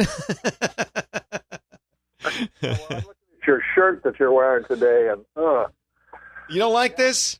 It's a little florid. I wanted to celebrate. It's the first day of May. That's right. Yeah, it's a little fruity. Oh, fruity? Hey. What? These aren't fruits. They're flowers. Oh, well, anyway, you're right. It's a little flamboyant, but I like it. Yeah. Okay, the reason I called was to make you look good. Okay. Yes. So far, you're doing a lousy job, I might add. Yeah, thank you. I bought a Mac about a year ago, and switched from PCs. I've had PCs, my entire life, and I'm not really tech savvy, but fair. And I was looking for some security for my system. I got my Carbonite backup, and I hate you talking about this Nod 32, and then you mentioned that the ESET also has the Mac backup. So I said, okay, fine. I went out, I bought it. Not backup. It's an antivirus. Yes. Yeah. Okay. Yeah. And I got it installed, and I did the computer scan, which took quite some time. Then I came up with a thing that said, up a window drop down, says, we're done. and you have 93 viruses. What do you want us to do with them? What? No. Yeah. No. What do you mean, no? You don't have 93 viruses. Well, it said that it had found 93 problems. The only thing I could think of you'd have on a Mac is a tracking cookie. You know, unfortunately, I have to say this. It's unfortunate, but because people, when you buy security software, you want it to do something. Here's the problem. There are no viruses for the Mac. So a lot of times what antivirus companies, they do it on Windows, they do it on the Mac too, will do is flag other potential problems as a problem so that you know it's doing something. And in most cases, it's a tracking cookie. There is no way you have 93 anything serious on a Mac because there is zero goose egg, none. So almost certainly what that is telling you is your 93 cookies, tracking cookies in your Mac, and I bet you when you erase them, they come right back. Well, I failed to leave a little bit of data in there because I had used the PCs for so many years. I ended up... Well, it could be if you had some... it is possible. One of a good thing for a Mac antivirus to do would be to detect PC viruses just so you don't accidentally pass them on. You can't get them. But if you've got email from people, in fact, that's probably what it is. You got email from people that has a virus on it. It's not going to infect you on the Mac, but it's a good thing to catch it before you pass it on. Right. The thing that I failed to tell you was that I have Boot Camp in parallel. Was it scanning the Boot Camp partition? Yes, it was. So it's Boot Camp that's got it. There you go. Found out later when I called because I couldn't do anything with what they had found. You can't scan and clean a Windows partition on a Mac. You have to get the Windows version of Nod32 to do it. No. I went through that with ESET, and actually you can because we did. You can? But it took us nearly 3. I was on the phone with the guy for nearly 3 hours. Obviously, the tech support guy had the same thought I did, which is that you can't. So that's interesting. How do you do it? What you have to do is when you boot up, you hold down. I have an Alt key because I got a Microsoft keyboard. But you hold down the Alt key as it's booting up, and what it'll do is it'll pop up 3 different windows in front. Right. So 3 different, hard drives. Right. This is how Boot Camp works. You hold down the Option key. You choose what you're going to boot. So you boot into which, Windows or Mac? No, I booted into Boot Camp. That's where it was. Yeah, that's going to be the Windows partition. Then we went through the deletion portion of it, and everything worked fine. But apparently, this is a problem that they had never seen before. Because they spent nearly 3 hours. It's a problem that guy had not seen before. I mean, that's exactly what I would have told you had you called me. Yeah, but you have to be in Windows to clean it up, and that was kind of my point was that you can't clean the viruses from the Mac partition because it can't see the Windows partition. You have to clean it from the Windows partition. Probably what he ended up doing is putting the Windows version of Nod32 on there. That's exactly. Well, what he did is he got onto my screen. He did. He used Nod. They have an online scanner too. That's the issue. Is the real? You got 93 problems, but a virus ain't one. They're all Windows problems. I think it's ironic that you're running the Mac and it's fine. You're running the cybersecurity for the Mac, which is a great product. It finds viruses where on the Windows side. But I'm pretty sure, and I'll have to check. I'll check with my friends at Nod32. But I'm pretty sure you then have to use the Windows. So you can't when you're running Mac, you can't see what's going on in the Boot Camp partition. It doesn't. I don't believe it's visible to you. So you need to go into Windows, which is what you did when you held the Option key down. And then probably, I would guess, in fact, I'm sure you have to run the Windows product to clean the Windows side. Leo Laporte, the tech guy.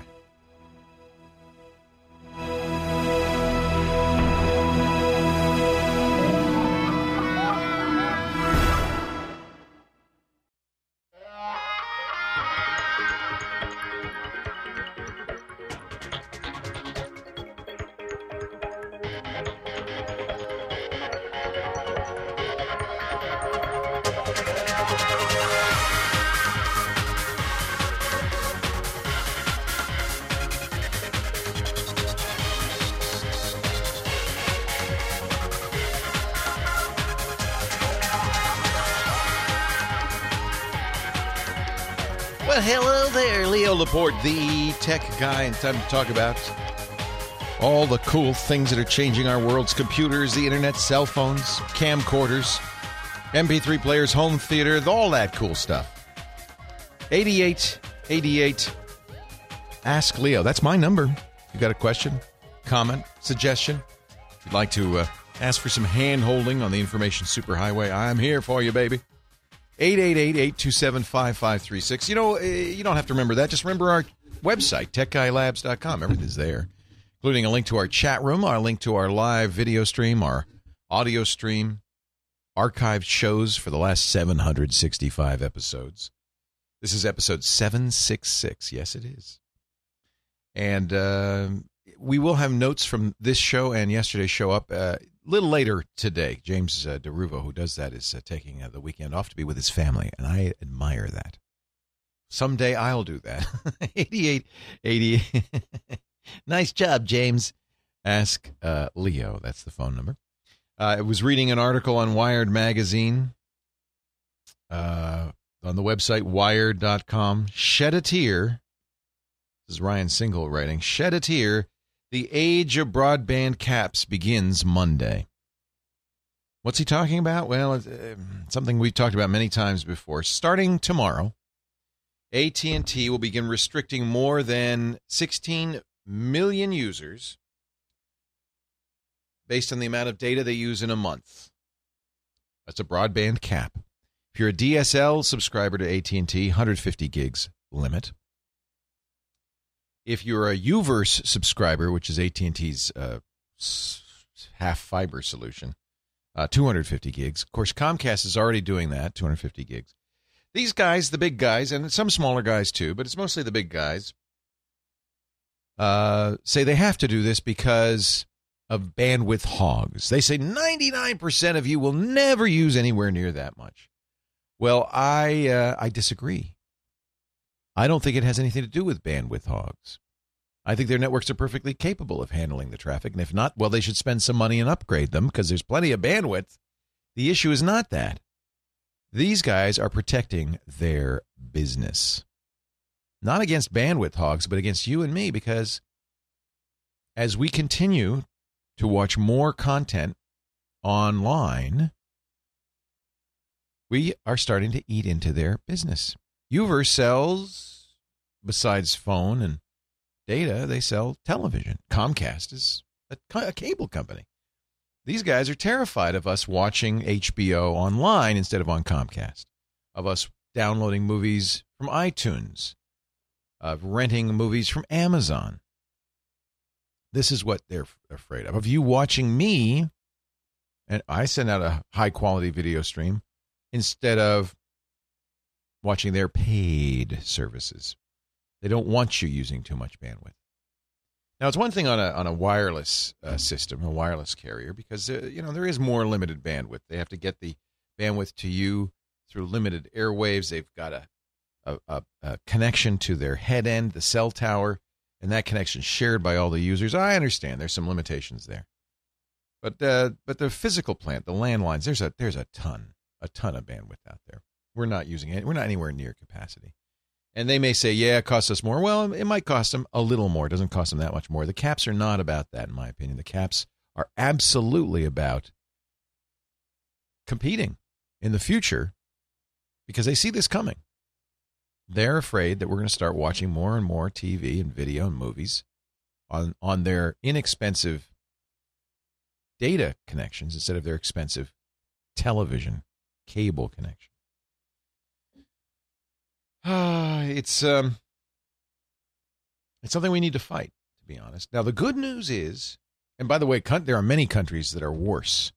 Australia, there are people who cannot watch my live video or even download my podcasts because the caps are so low.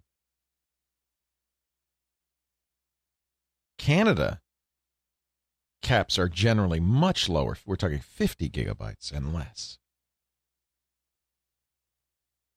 But believe me, this is just the first salvo in this battle, and I'm sure that AT&T and Comcast will go down lower than 250 and 150. I think even lower. They really don't. These big companies want to control the internet. They want to make sure you do exactly what they want you to do on the internet, nothing else. All that YouTube viewing, it's costing them money. Hey, wait a minute. That's what I'm paying for the internet for. That's why I give you $60 a month, Comcast, for internet access, so I can watch YouTube and Netflix and iTunes. That's why. And if I want to listen to Leo Laporte or any other radio show, or if I want to watch streaming video on Ustream or Justin TV, that's what I'm paying for. Well, the good news is that there are plenty of independent internet service providers who do not have caps. Seek one out. Competition is a solution to this. The problem is that, unfortunately, in many areas, you don't have a choice. It's either your phone company or your cable company, and that's that. And so, of course, they could do these things. Easy for them. It's no accident that the cap is so, that AT&T and Comcast are both doing this. AT&T watched Comcast do it, and they said, oh, yeah, good idea. We'd like to do that, too. A smart move.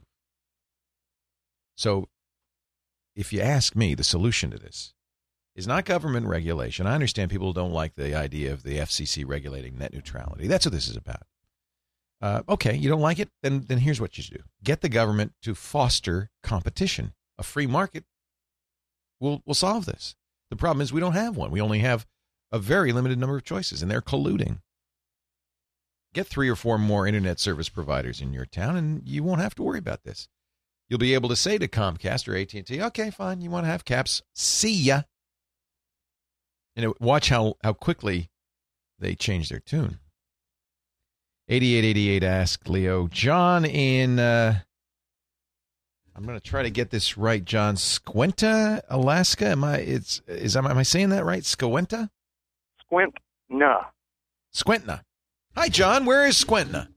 About 60 miles northwest of Anchorage. Are you you're in the Great White North? Oh, yeah. Oh, yeah. How's the internet access in Squentna? Well, you can get the big satellite dish, and it's pretty spendy, and they have sort of dial-up with stationary cell phone, and it's a little faster than dial-up, but not much. It's not great, in other words. No. You would be thrilled to be able to use 150 gigabytes a month. Oh, no. You would be so happy. Yeah. Well, in fact, I see it says you're off the grid, so you do your own power. Do you have a generator or solar? How do you get your power? Well, a generator with inverter system and batteries and solar. Okay. Charge. That's why I was interested in power consumption. Right. So the good news is the state of California, well, maybe good news for you anyway, the state of California is starting to set standards for power consumption, even in plasma TVs. And I expect that all of the television manufacturers are going to get much more conservative in how they use power. But right now, plasmas are the big power suckers. LCDs are not too bad. I don't know brand-wise who offers the most conservative power use. And I would be nice if they would publish that information. I don't know if they do. Maybe our chat room can help out. But certainly stay away from plasma at this point, although because the state of California is creating those regulations, I think all of the manufacturers are going to have to respond to that. Yeah, I heard about the California thing, but yeah, and so an LCD is going to be less than your CRT. It's going to be the lowest possible consumption. Okay. And LED backlit, which is pretty much all you can get these days, are better because they're using LEDs instead of fluorescents. Yeah. So any LED based LCD TV should be pretty power conservative. It's an interesting issue. Most of us in the lower 48 just kind of don't even think about that. Maybe we should. Leo Laporte, the tech guy.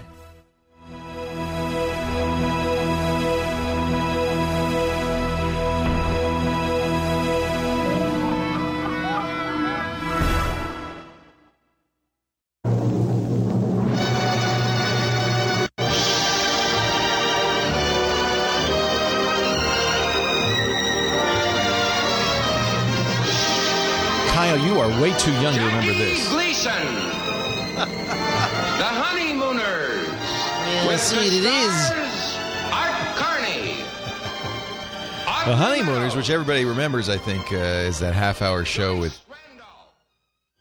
Art Carney and Jackie Gleason was really a small little part of the Jackie Gleason show.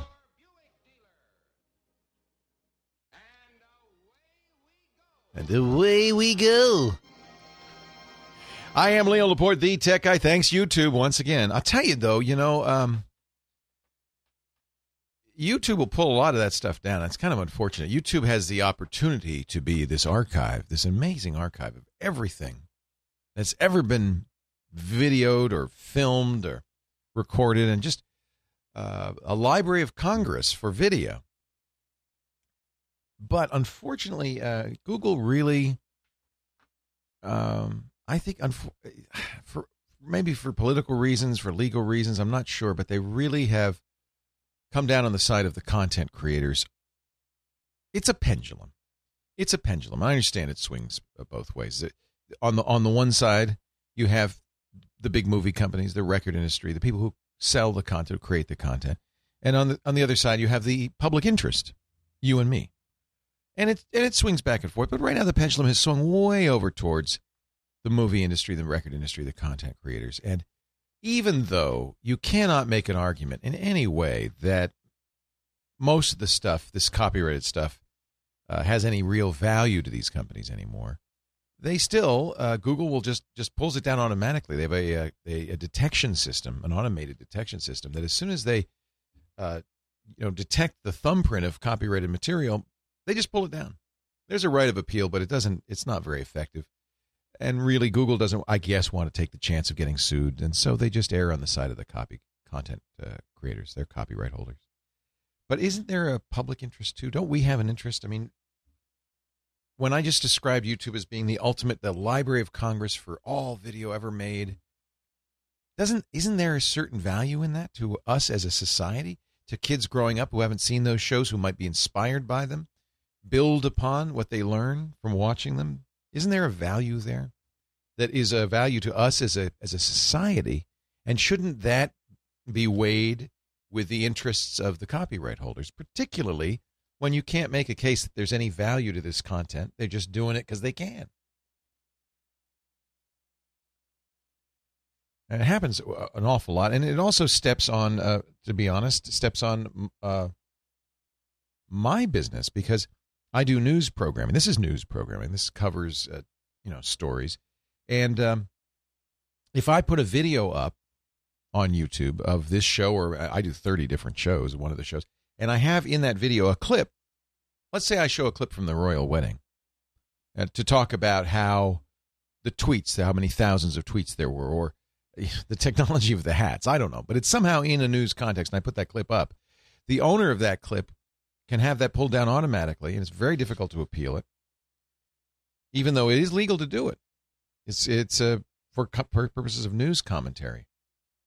I'm not showing a long clip. I'm showing a small portion of it. There's no actual damage to the content holders. In fact, if anything, you can make a case it promotes the content holders. It reminds people this is where you could have watched that. But Google doesn't make the distinction, and unfortunately, YouTube very much leans towards the right of the content holders. I understand there's interests on both sides, but let's not forget that there's a very big public interest that is being ignored. 8888 Ask Leo. That's the phone number. Back to the phones we go. John. Oh, we were talking to John in Squenta, and I think we answered the question. LCD TVs are the least power hungry. I suspect that with the EPA Energy Star ratings, you can, in fact, on TVs even find out what the energy consumption will be before you buy. Justin in Illinois, you're next. Leo Laporte, the tech guy. Hey, Leo. Hey, Justin. How's it going? Very well. What can I do for you today? Well, I just had a question. I just wanted to know what's the best, maybe possibly cheapest way to encrypt jump drives in order to make them secure. My favorite, it's both the best and the cheapest. It's called TrueCrypt, TrueCrypt, at truecrypt.org. It's free. Oh. And in my opinion, if you want to trust encryption, it's best to use open source software like TrueCrypt. Why? Because how it works is publicly viewable. So the code that they're using to do it can be reviewed by a security expert, by the public, by you, anybody who understands it, and it can be verified that there are no government backdoors, for instance, that it's using true strong encryption and it's implementing it correctly. All of that. So you can use a commercial, proprietary, closed-source encryption engine, but you've got to trust that the company that wrote it knows what it's doing, and there is no review process. TrueCrypt is open source, so it's free and can be reviewed. In fact, does a great job. So for encrypting hard drives, thumb drives, folders, or the whole drive, it's a really good choice. Now, your operating system probably does have a choice in there. Windows has BitLocker, and there's the Vault, the File Vault on OS X.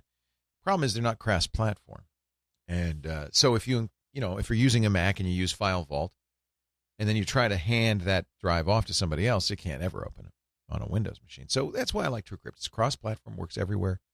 All they have to have is the passphrase. Use a strong passphrase, and you're golden. Hey, speaking of golden, I do want to mention, we were talking about Nod 32. God, this is such a good program. I want to make sure everybody gets a chance to use it, so we're going to give you 30 days free of the best antivirus out there for Windows and Mac. There's cybersecurity, ESET's cybersecurity for the Mac, which, of course, includes a very fast, very lightweight, but very effective scanning engine that's also a Nod 32 antivirus on Windows. And you can try either one free for 30 days. Go to eset.com/Leo for the Windows version, eset.com/Mac for the Mac version. This is the antivirus you want.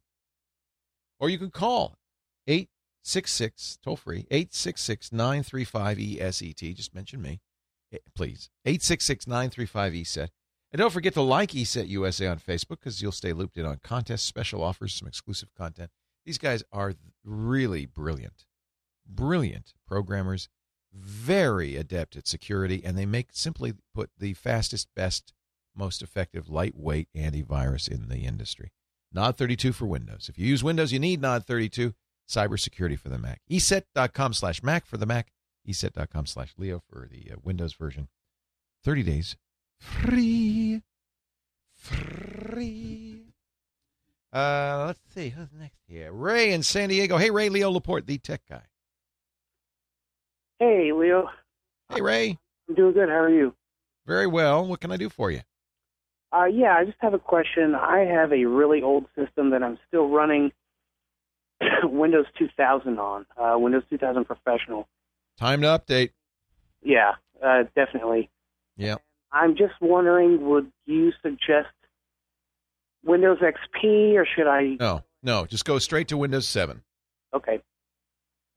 First of all, XP is about to be end of life as 2000 was. That means you don't get updates. I think they got another year on XP. There's no reason to go to the older version. 7 is so good, so much more secure, just far superior. Leo Laporte, the tech guy.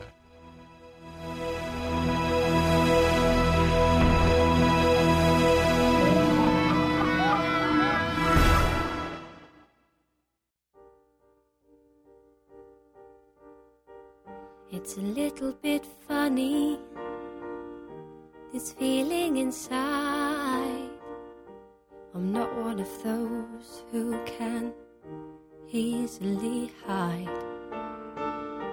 I don't have much money, but boy, if I did, I'd buy a big house where we both could live. Leo Laporte, the tech guy, 8888 Ask Leo. This portion of the Tech Guy Show is brought to you by Carbonite.com. You got to back it up to get it back, so do it right with Carbonite. Carbonite.com for Mac or PC. Just make sure you use my name, Leo, when you sign up for that free 15-day trial. Leo Laporte, the tech guy. David in Tampa, Florida. Thanks for calling 8888 Ask Leo. What can I do for you today? Hi, David.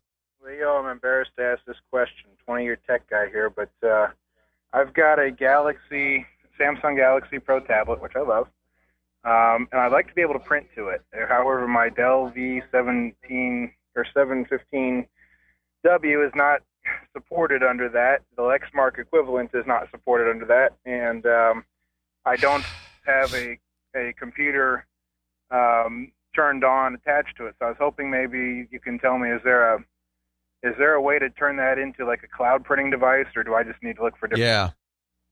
Yeah.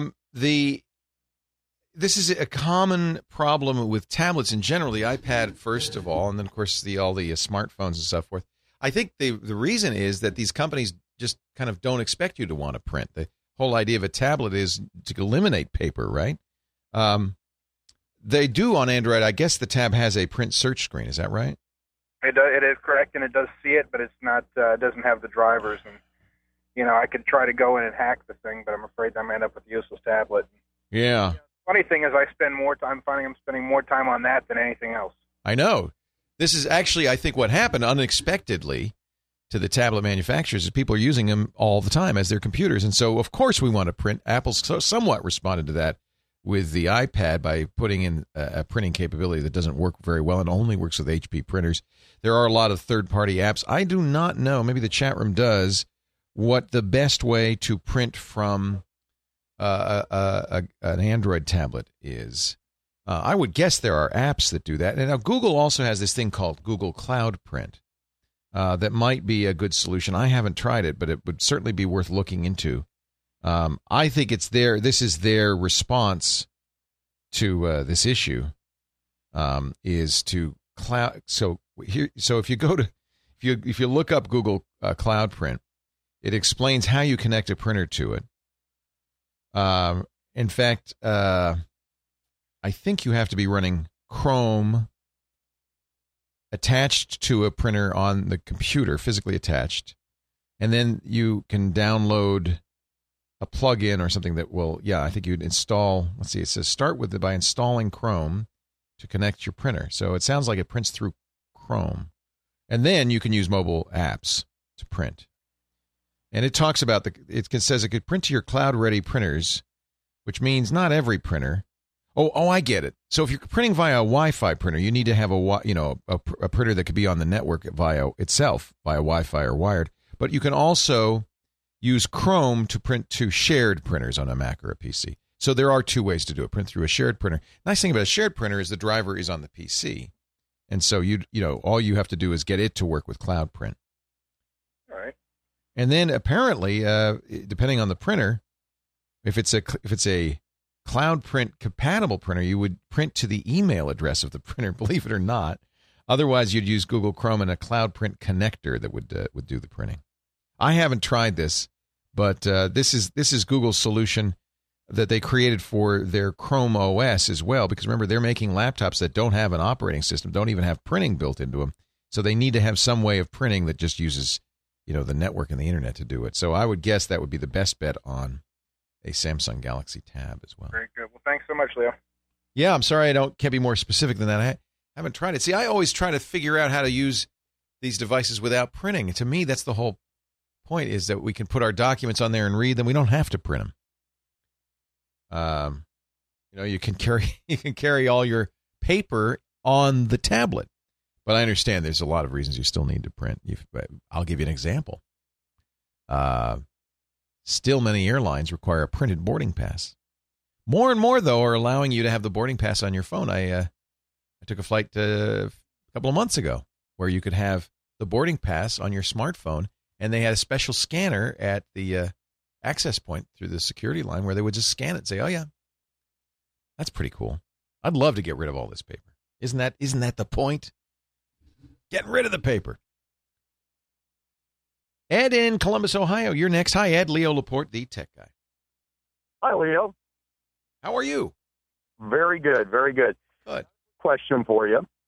Okay. I'm considering getting an iPad 2, and one of the things that I would love to be able to do with the iPad is to be able to do a presentation where I can hook up an LCD projector to the iPad and project that on a large screen. So what you want to do is you want to put the iPad on the projector, or do you want to connect it via the video port?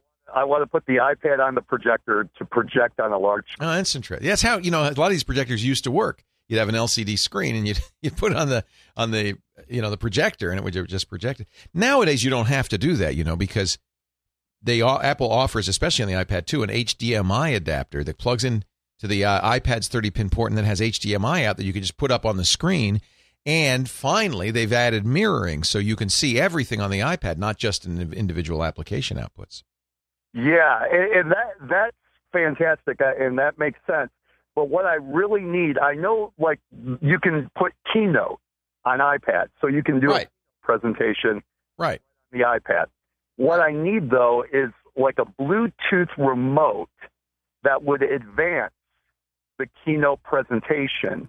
So you don't have to stand next to the iPad. Exactly. And I've Googled the Bluetooth remote that works with the iPad, and I'm seeing that there's a lot of difficulties with it, and there doesn't seem to be a good Bluetooth remote that works seamlessly with the iPad. And I just wondered if you had any suggestions, or even the chat room, if they had anything that would be a good Bluetooth remote. Well, you think Apple would have. That's a really good idea. Apple would have made a remote. You can use your iPhone if you have an iPhone. Yeah, that's true, and I don't, unfortunately. Get an iPhone and an iPad, and they'll work. Yeah, why do you think Apple did it that way? It makes sense. Double the sales! Yay! I guess an iPod Touch would also be able to do that. Oh, I do have an iPod Touch, so maybe. Oh, well, then you're okay. Yeah, you just use remote on the iPod Touch. You have to be on the same Wi-Fi network. Okay, all right. Well, that actually works really well. Okay. So there you go. And I'll chat room, correct me if I'm wrong, or if you have any additional help for Ed. I really love the idea. In fact, I've done some presentations now on the iPad. What I do is I create a Keynote presentation on my Mac, export it to the iPad. There are some differences, so you have to do a little bit of cleanup. But then I have the Keynote presentation on my iPad, and I like the swiping and everything. I like being able to hold the iPad. But, of course, you'll have to be close enough so that the cable can reach the projector. Locke says maybe that iPod Touch remote app does not work on Keynote. That would be disappointing. But then I do have a link, smart chat room, for Philip SC in the chat room to a remote for Keynote in the App Store. I will try to figure this one out. Oh, yeah, that's the Apple remote app. Okay, so Apple does make specifically an app to control Keynote. So if you're going to use Keynote, then you can use this 99-cent app from Apple. I did download this now. I remember it. One of the nice things about using this app is you can see your presenter notes on the app, which is great. You can, if you're doing it directly from the iPad, you have to just show the slide because that's what people are seeing. But if you're using the Keynote app on the iPod Touch, you'll get the presenter notes. You can see the next slide. Same kind of features you have on a desktop computer when you're using a Keynote. I like that. 8888 Ask Leo. Leo Laporte, the tech guy.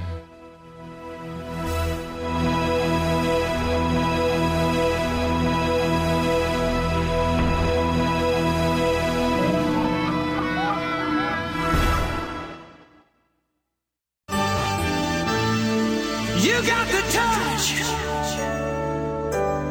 You got the power.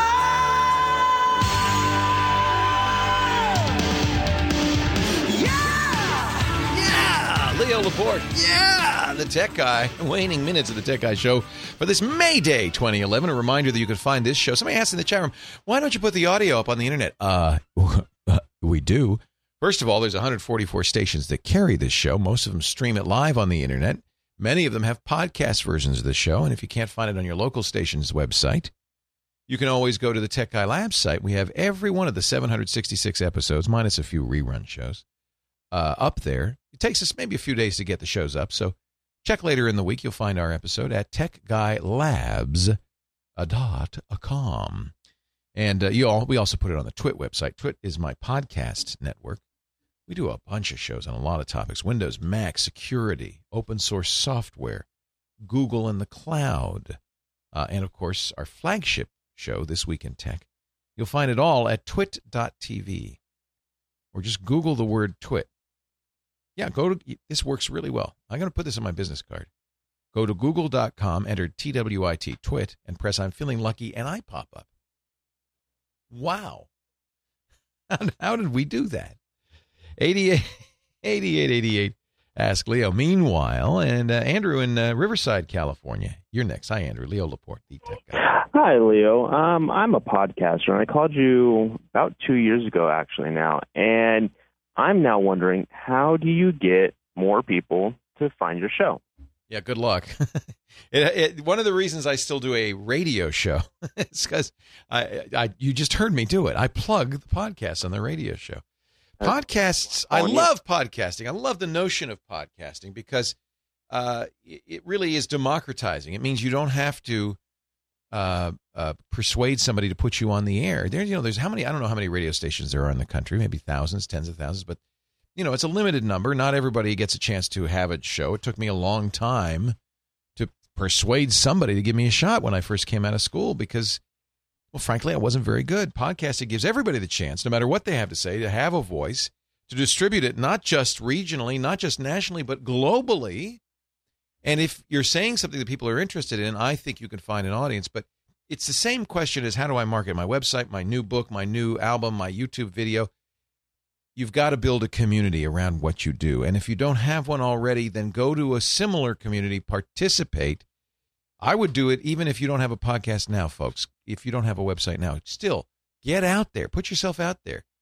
Until you're participating in the outside world, you can't expect the outside world to participate in what you're up to. You can't just build it and hope they will come. So what? Or you can call me and I'll plug it for you. What's your podcast, Andrew? It's otrwesterns.com. Oh, I got your email the other day. What a great idea. So there are a number of old-time radio podcasts, but you focus on Gunsmoke and the other Westerns. Yeah, and I actually do 10 shows a week. So I'm the only podcast that's actually doing a daily show, bringing back the old-time radio Westerns. Now, are the shows just the old-time radio shows, or do you have other stuff on there, commentary, things like that? I do put in the original air date, which a lot of the old-time radio shows that are out there now don't even put the original air date when it came out. And if there's something important that I find, let's say the voice of Fred Flintstone, I'll throw a clip in about Fred.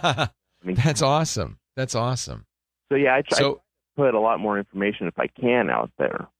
So the thing to do is there is a very vibrant and alive old-time radio community. And, one would hope, since obviously this is a passion of yours, that all along you've been participating.